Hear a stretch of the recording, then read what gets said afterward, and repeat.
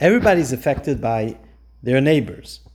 The question is, how deep is the effect of our neighbor's influence on us? Is it really far-reaching influence, or it's only something very superficial? Well, it depends if it's a positive one or a negative one. The Rebbe learns from a story at the end of Maseches Sukkah, Daf Nun Vav Amud Beis, how neighbors could influence us for the good or for the better. Welcome to another episode of En Yaakov Beyond the Story, related to the month of Elul, which is coming upon us in a few days.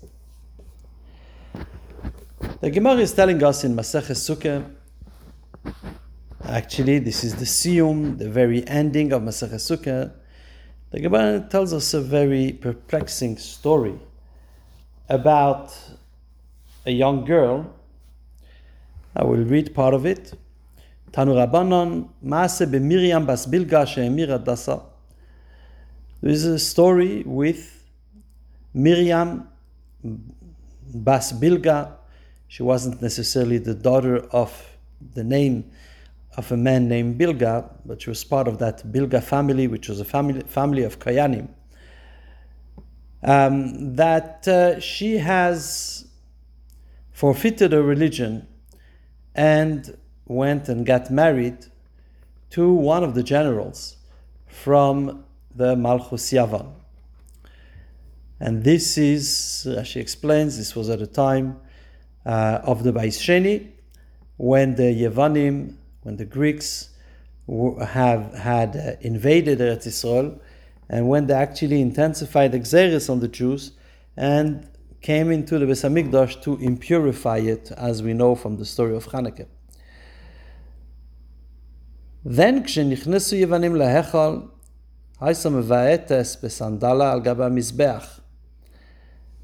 When the Yevanim came to the Beis HaMikdash, she came in with them, and she started to kick with her sandal on the Mizbeach, ve'amra, saying, Lukus, Lukus, wolf, wolf, calling the Mizbeach a wolf.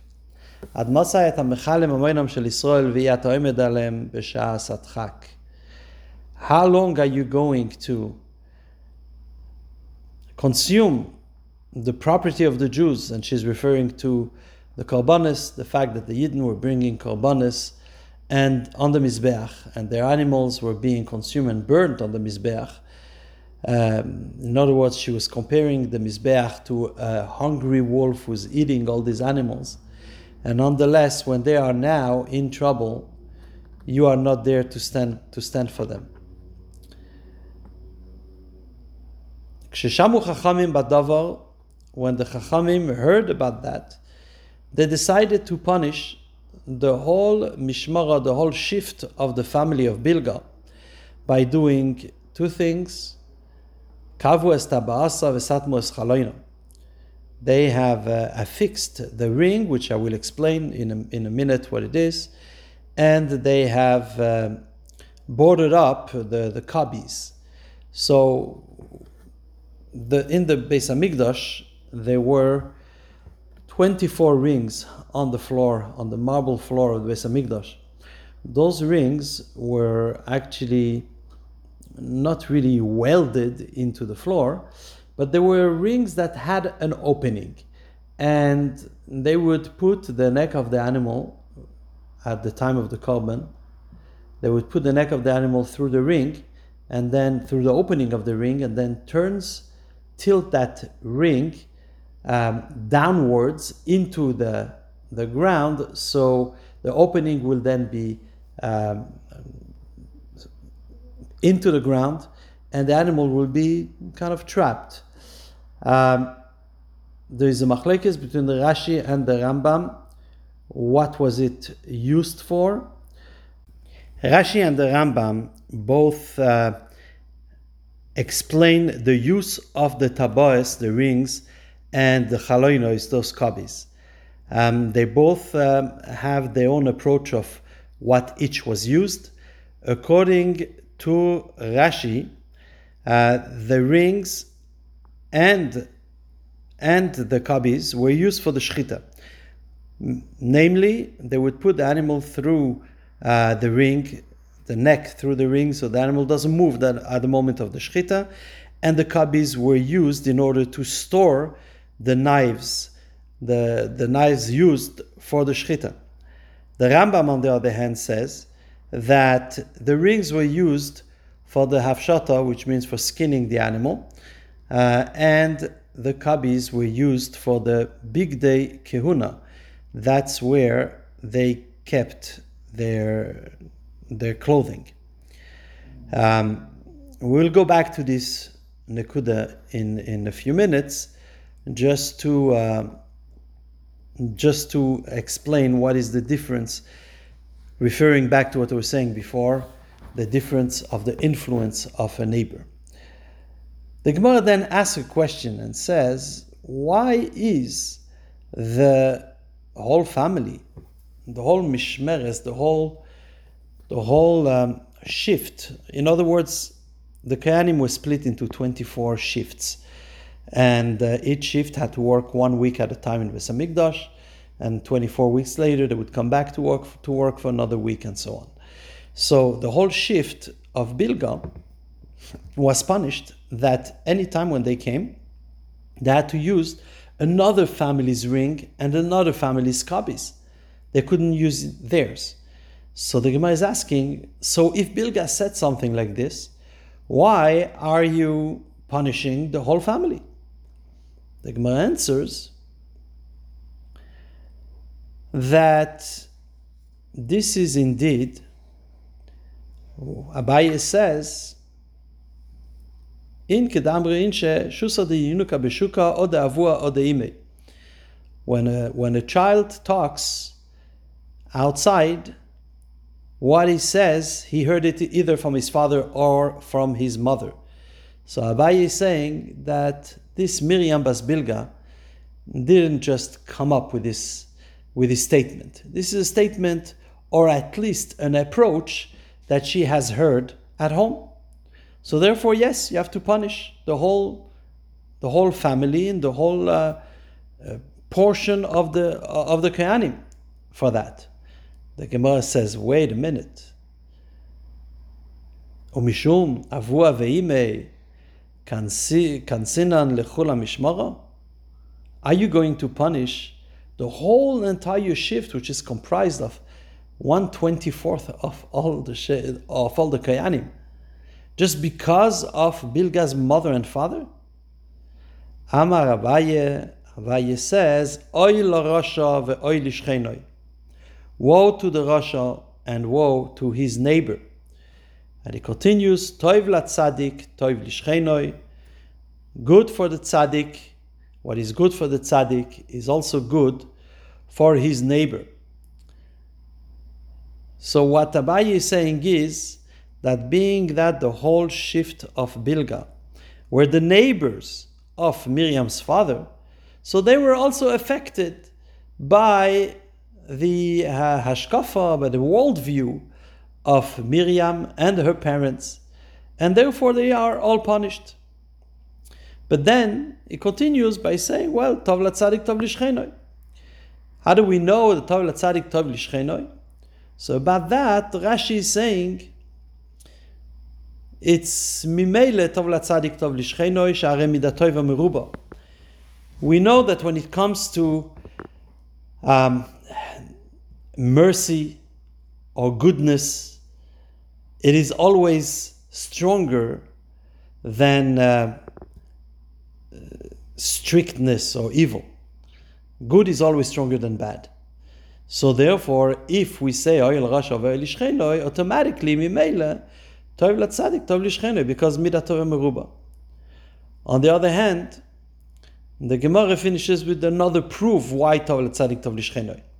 Shenemar Imru Tzadik Kitov, say that the Tzadik is good, Ki mipri ma'alaleim yochelu, because they will eat the fruit of their labor. The way Iyu and Yaakov explain this last statement of the Gemara is to say, there is a discrepancy in the pasuk. The pasuk in Yeshaya says, Imru tzaddik toiv, you could tell that the tzaddik is good because they will eat from the fruit of their labor. Really, you should have said in the pasuk, you could tell that the tzaddik is good because he is eating the fruit of his labor. But this pasuk is actually finishing in plural, start in singular, imru tzaddik toiv, and ends in plural, ki miprim al aleihem yuchelu. So he explains that what the Gemara is saying here is, a tzaddik is so good. You know that a tzaddik is good when his neighbors will actually benefit to the point in which they will change. They will change, meaning that they will now eat the fruit of their own labor. Let's explain this for a second. We could have said just that being near a tzaddik is something that is very good and beneficial. We know that a tzaddik is holy and his presence has an influence on us. So then he's doing the good things and we benefit from being his neighbor, and therefore we are eating the fruit of his labor. This pasuk is telling us, no, the influence of a tzaddik is so strong that it will actually transform us to the point in which we will eat the fruits of our own labor, meaning that we will be changed by being in the proximity of a tzaddik. With this, we could start a little bit to explain my opening question. Is the influence of a neighbor something that is a pnimi, an innermost influence that changes us, or it is just something very superficial? Let me give you an example. Let's talk about bad neighbors first, because this was really the discussion of the Gemara with the story of Miriam.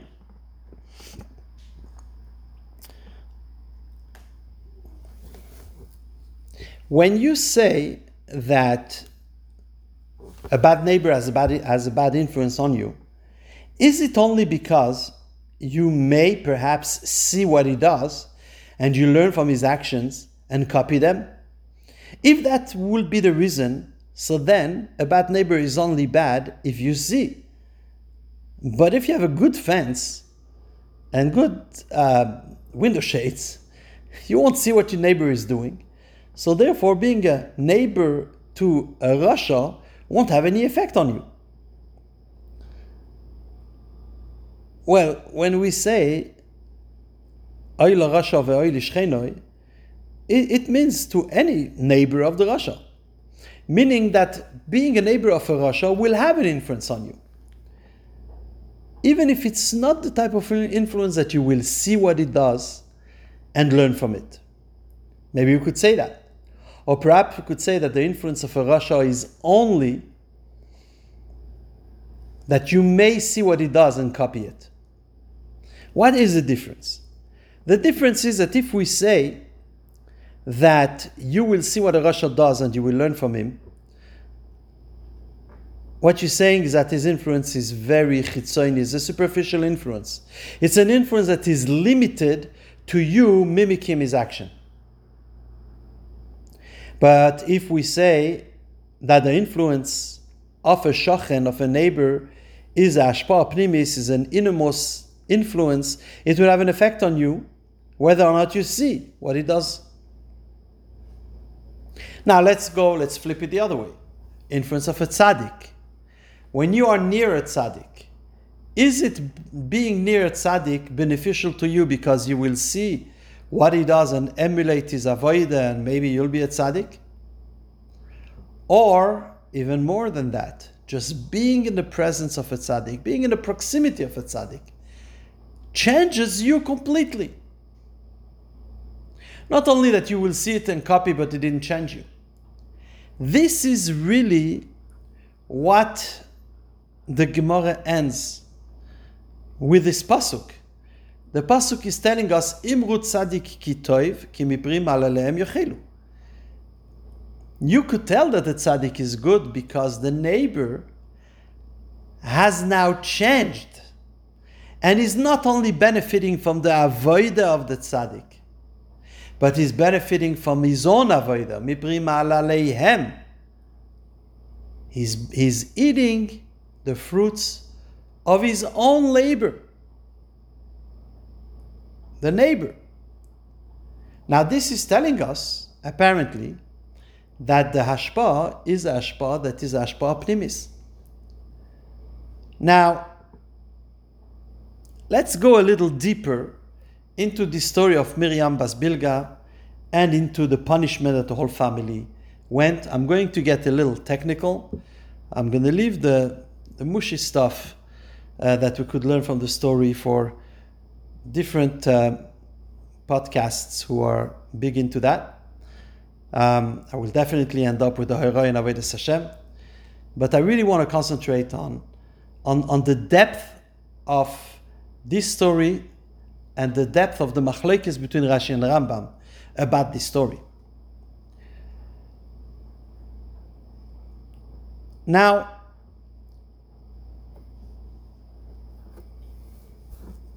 if you look at the difference of opinion between Rashi and Rambam, Rashi telling us that both the tabas and the chaloinos were all about the shchita, and Rambam telling us that the tabas and the chaloinos were about the hafshata, the skinning, and the big kehuna, we could see where their opinion is when it comes to the influence of a neighbor.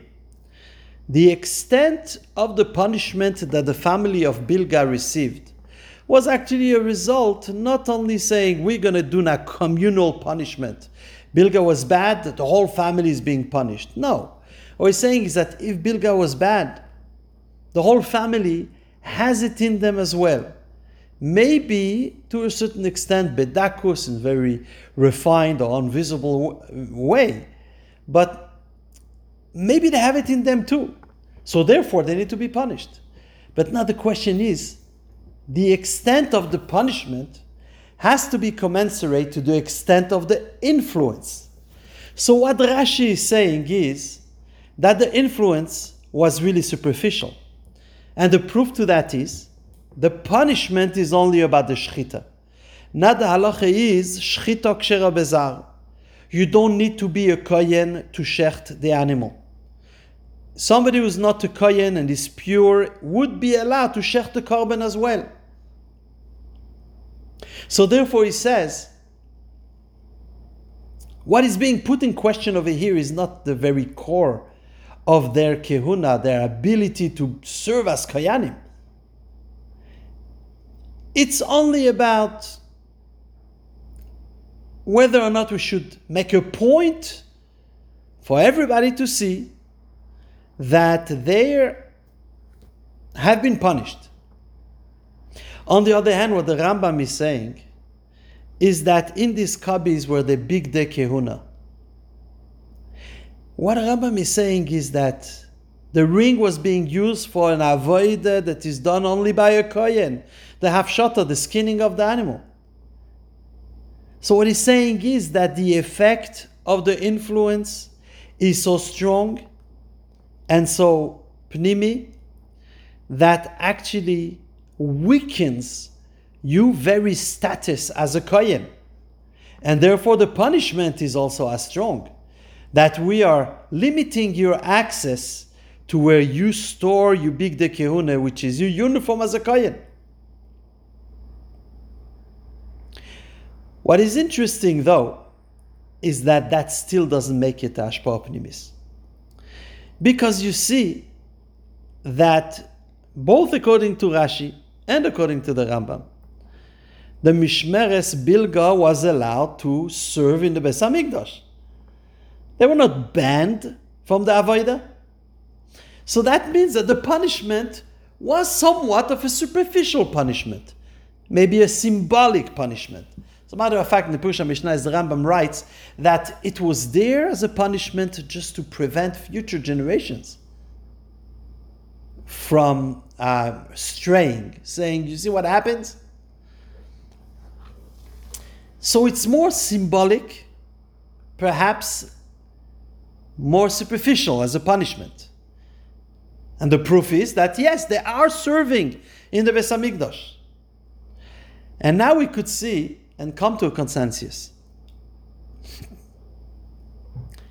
Is the influence of a neighbor Pnimi or Chitzoni? It all depends. When we are talking about a negative influence, so then that negative influence is only Chitzoni. It's superficial. It's not going to change you to the core. It is limited to what you see and you may emulate. It is punishable, but only in a very superficial way. It doesn't strip you of your right, of your status as a Kohen, as a Jew, as anything else. It's something that is more superficial. Why is it so? Like Rashi says, Meruba midat toiva. It's because evil doesn't last. Evil is also superficial. How so? When one does an Aveira, if he does tshuva, that Aveira is completely erased. When one does a lot of mitzvahs, if he does Aveiras, those mitzvahs remain. Those mitzvahs cannot be uprooted, eradicated. The Ra is eradicated through tshuva.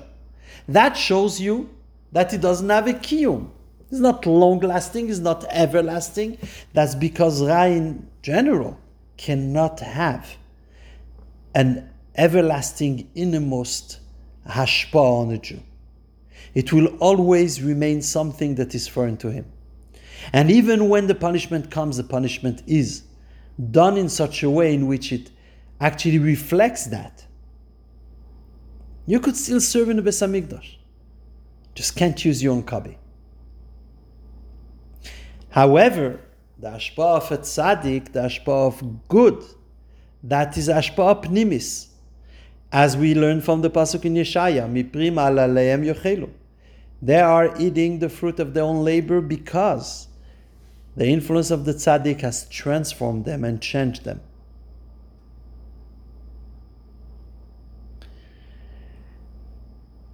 Now, what do we learn from this? Well, let's begin with something very simple. In one occasion, the Rebbe mentioned that from this story you could see the influence of chinuch, the importance of chinuch. One may have thought, no, it's a girl, you don't have to teach her much. She knows enough. This Miriam knew enough. She knew that there were korbanos on the Beis Hamikdash. She knew that the Mizbeach was supposed to stand for the Jews b'shas tzarasam.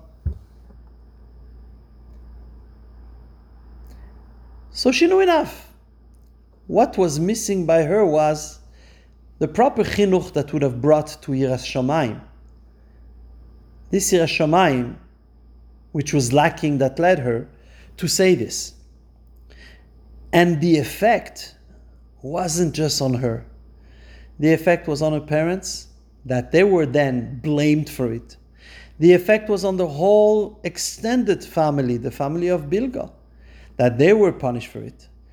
And actually the Rebbe says the effect wasn't just on her and on her own generation. It was on all future generations. That the Beis Hamikdash stood after that for over 150 years. And the Mishmeres Bilga was still sticking out with that boarded up kabi. The Rebbe is saying that the influence, the importance of chinuch, young girls, young boys, is so great that the lack thereof could have a very wide-ranging and long-lasting effect, which really should make us realize how much we have to get involved with chinuch. But then there is another side to it. And the other side is that you could see such a girl. Hemira Dasa, the Gemara says, she forfeited the religion. Then she got involved with a Greek soldier, Greek general. She even got married to him. She walks into the Beis HaMikdash with her shoes, which is not allowed. She bangs on the Mizbeach. She's really a rebel.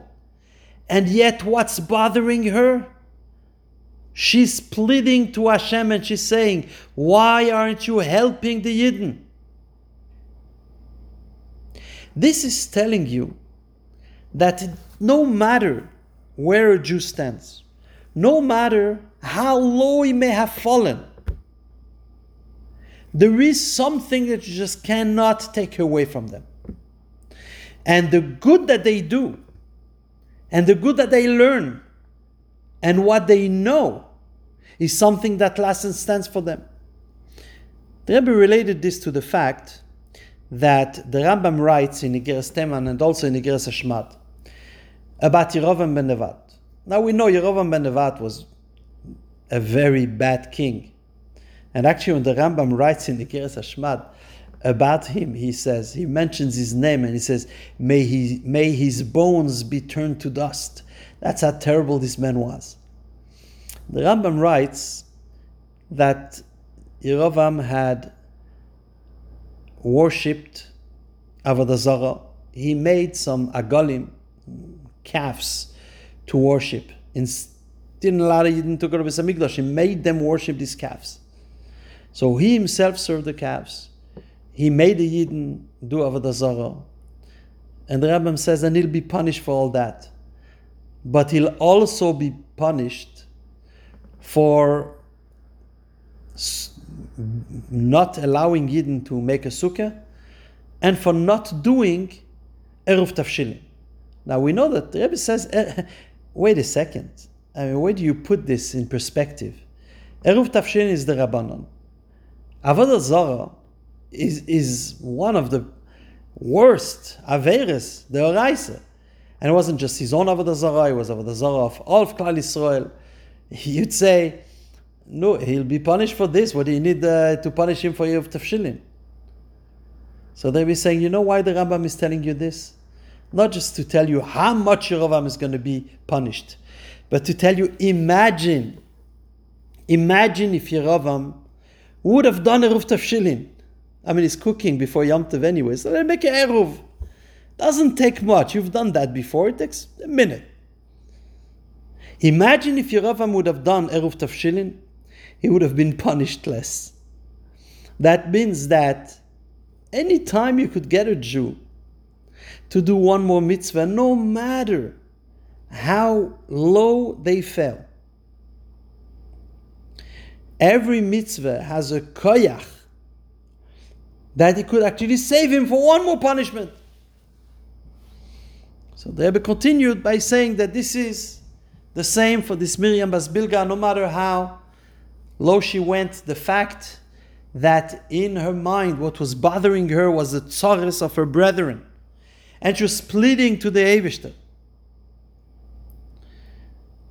Then for sure that this stood on her as a schus for her, and hopefully that every little schus could actually bring any Jew in such a situation back to where it belongs.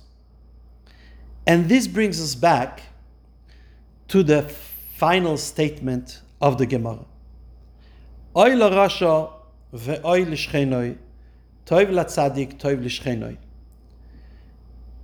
We know that any time the Gemara ends a Masechta, it ends with something positive. And here it seems that is ending with something negative. Oy l'rasha ve'oy l'shchenoi. As a matter of fact, the Maharsha writes that the reason why the Gemara continues Toiv Latzadik, Toiv Lishchenoi, it is totally unrelated to the story of Miriam Bas Bilga. We're only talking about the influence of a Rasha here. So then, why is he bringing in Toiv Latzadik, Toiv Lishchenoi? Is to tell us actually to finish with something positive. But of course, the Rebbe in his unique fashion shows us that even there is something positive. The Rebbe brings from a sefer called Megale Amukis. Megale Amukis mentions a number of Rashi Tevis for the month of Elul. And one of them is Oy LaRasha ve'oy lishchenoi. And of course, you are going to ask yourself, how could that be? Chodesh Elul is Chodesh HaRachamim ve'Aslichos. You know that in the month of Elul, there is a Gilui of Yud Gimel Midas HaRachamim, comparable to the king who is in the field greeting everybody with a smiling face. Chodesh HaRachamim ve'Aslichos, you bringing Rashi Tevis Oy LaRasha ve'oy lishchenoi. The Rebbe explains what is the inner meaning of Oy. Translation means woe. But the inner meaning of Oy is an outcry of regret. You say it all the time. Oy, I forgot my keys. Oy, I forgot my password. Oy, why did I do this? Oy, an outcry of regret, an outcry of tshuva. So the Rebbe explains, Oy LaRasha, when the Rasha will cry out Oy and do tshuva, so then that will have a very strong effect on his neighbors. Ve'oy lishchenoi, that even his neighbors are going to do tshuva. As we explained earlier, that when it comes to a positive influence of a neighbor, it is ashpa pnimis. And if the Rasha will say Oy, if the Rasha will do tshuva, his neighbor will do tshuva. And that is how Oy LaRasha ve'oy lishchenoi fits in with Rashi Tevis of Elul. We have to realize the great power and influence we could have on the people around us. And by doing tshuva, by crying out Oy, by doing one more mitzvah, no matter how low we think we are, we will have an influence on our neighbors, that they will also say Oy, do tshuva, and we will only see Tov Tzadik, Tov lishchenoi. And as the Rebbe concluded by saying that all of that punishment of the family of Bilga, the restriction they had on the chalonos and the taboes, was only by the end of Beis Sheni. But when Mashiach will come, Bimer B'Yamin U'Mamesh, you will have a Beis Hamikdash HaShlishi in which the 24 taboes will always be, all of them be open. The 24 chalonos will be open and in use, because all the bad, which as we mentioned earlier, doesn't last, will be eradicated. All there will be left is only the Tov Tzadik, Tov Lishchenoi. Have a good Chodesh Elul.